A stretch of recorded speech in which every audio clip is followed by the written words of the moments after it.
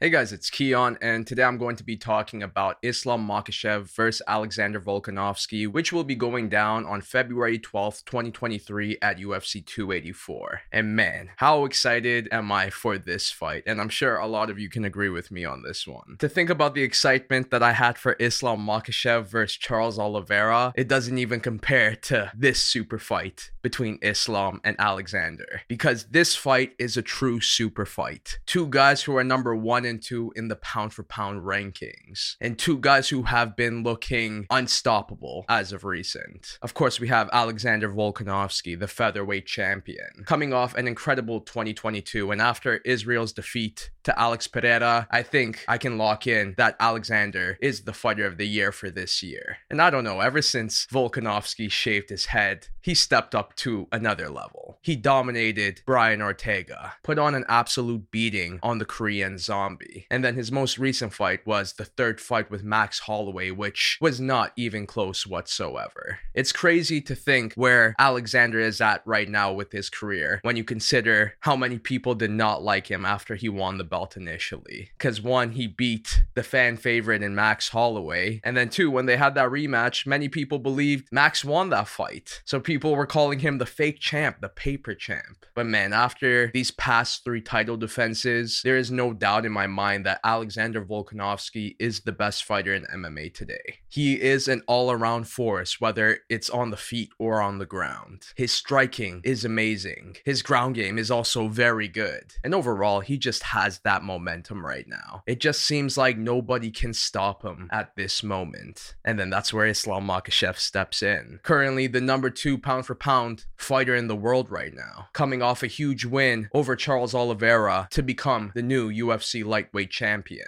And what was surprising about that win was how easily he did it. Even though I picked Islam to win that fight, I thought Charles was going to make it somewhat competitive. But man, Islam absolutely dominated him. And for him to do something like that to Charles Oliveira just shows that he is in a league of his own right now. There are levels to this, and everyone at lightweight is multiple levels away from Islam. And much similar to Volkanovski, it's funny to see where Islam's career is at right now today, when we consider how even just before this fight, people were complaining about how he never fought anyone in the top 5. He doesn't deserve to fight for the title yet. He's not going to beat Charles because he hasn't fought the top level names. But after that fight with Charles, it's clear as to why the top level guys didn't want to fight him. He is such a dangerous fighter. His wrestling, in my opinion, is the best in MMA today. That Dagestani wrestling is a puzzle that no fighter has been able to solve yet. Yes, you can say Adriano Martins did, but I don't call a one-shot knockout a way to solve what Islam is doing. And even now, I just don't even see Islam getting in situations like that anymore, where one shot is going to connect and put him down. He's way too smart for that, and also his stand-up has improved big time.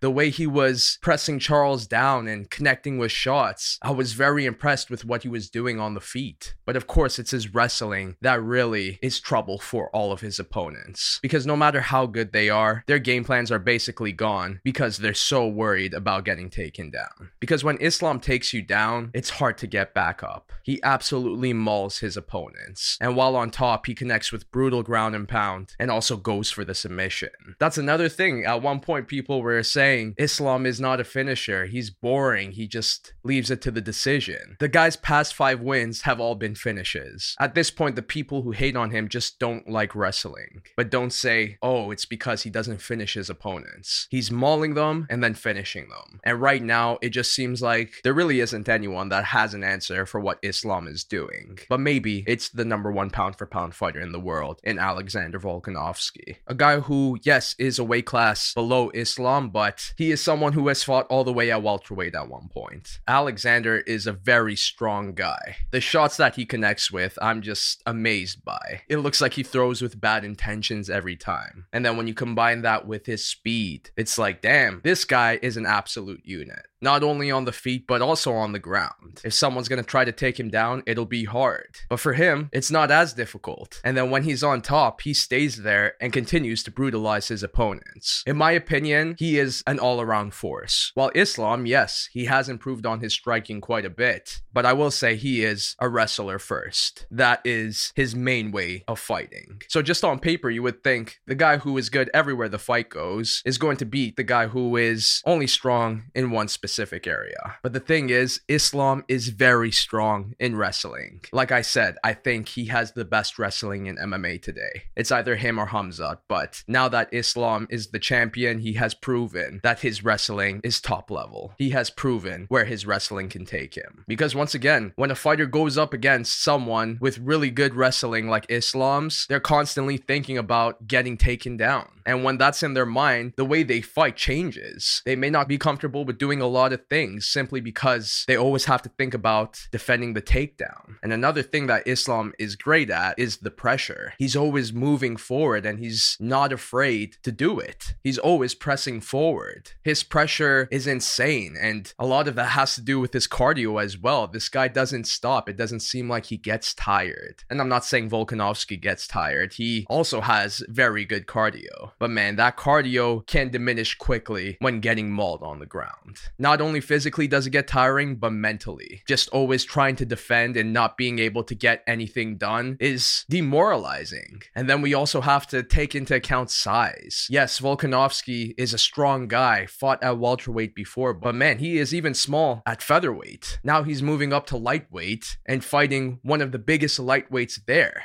Islam is someone who could move up to 170 if he wanted to, and he's even spoken about maybe wanting to do that one day. So the size difference is also going to be a huge factor, and I know what you're thinking. Volkanovski has already faced fighters who have been bigger than him, but he hasn't faced someone bigger than him with the level of wrestling that Islam has. So yes, with everything I'm saying, it's clear that I think Islam is going to win this fight. He's going to bring Volkanovski down, hold him there, tire him out, and then eventually get the finish. The only chance I really see Alexander winning this fight is on the feet. If he plays it smart and connects with that one shot, which, like I said, is really hard to do against Islam at this point. Even though it's happened to him in his career before, this is a whole different Islam Makhachev now. He's a smarter fighter, and his striking has improved so much since then. And even though I think Volkanovski has the edge on the feet and is the better all-around fighter, I just don't think it's enough to solve what Islam Makhachev is bringing to the table. So I say Islam Makhachev is going to beat Alexander Volkanovski. But in the end, I got to give credit to both of these guys, because these are two fighters who want to be the best and are willing to do whatever it takes to do that. This is a tough fight for both of them, but there is no shying away from it. After Islam won the belt, he called out Volkanovski, and Volk was ready to step in the cage and take that fight. That's how you know these guys are the best in the world, regardless if they're 1 and 2. Because most fighters would be like, you know what, give me some other fights before I fight this guy. But both of them believe they're the best, and they want to prove it by fighting the best guy. And I got to give credit to both of them for doing that. Because for Islam to win the belt and 4 months later come back to fight the hardest fight of his career thus far is very impressive. And then for Volkanovski to move up from 145 to 155 and try to become a double champion by fighting a fight that is not easy whatsoever. Like, if he wins this fight, I would consider him as one of the best double champions of all time. There is a lot of risk for both of these guys going into this fight, but they're willing to take it, not only to prove who is the best, but to also give us MMA fans the highest level of MMA.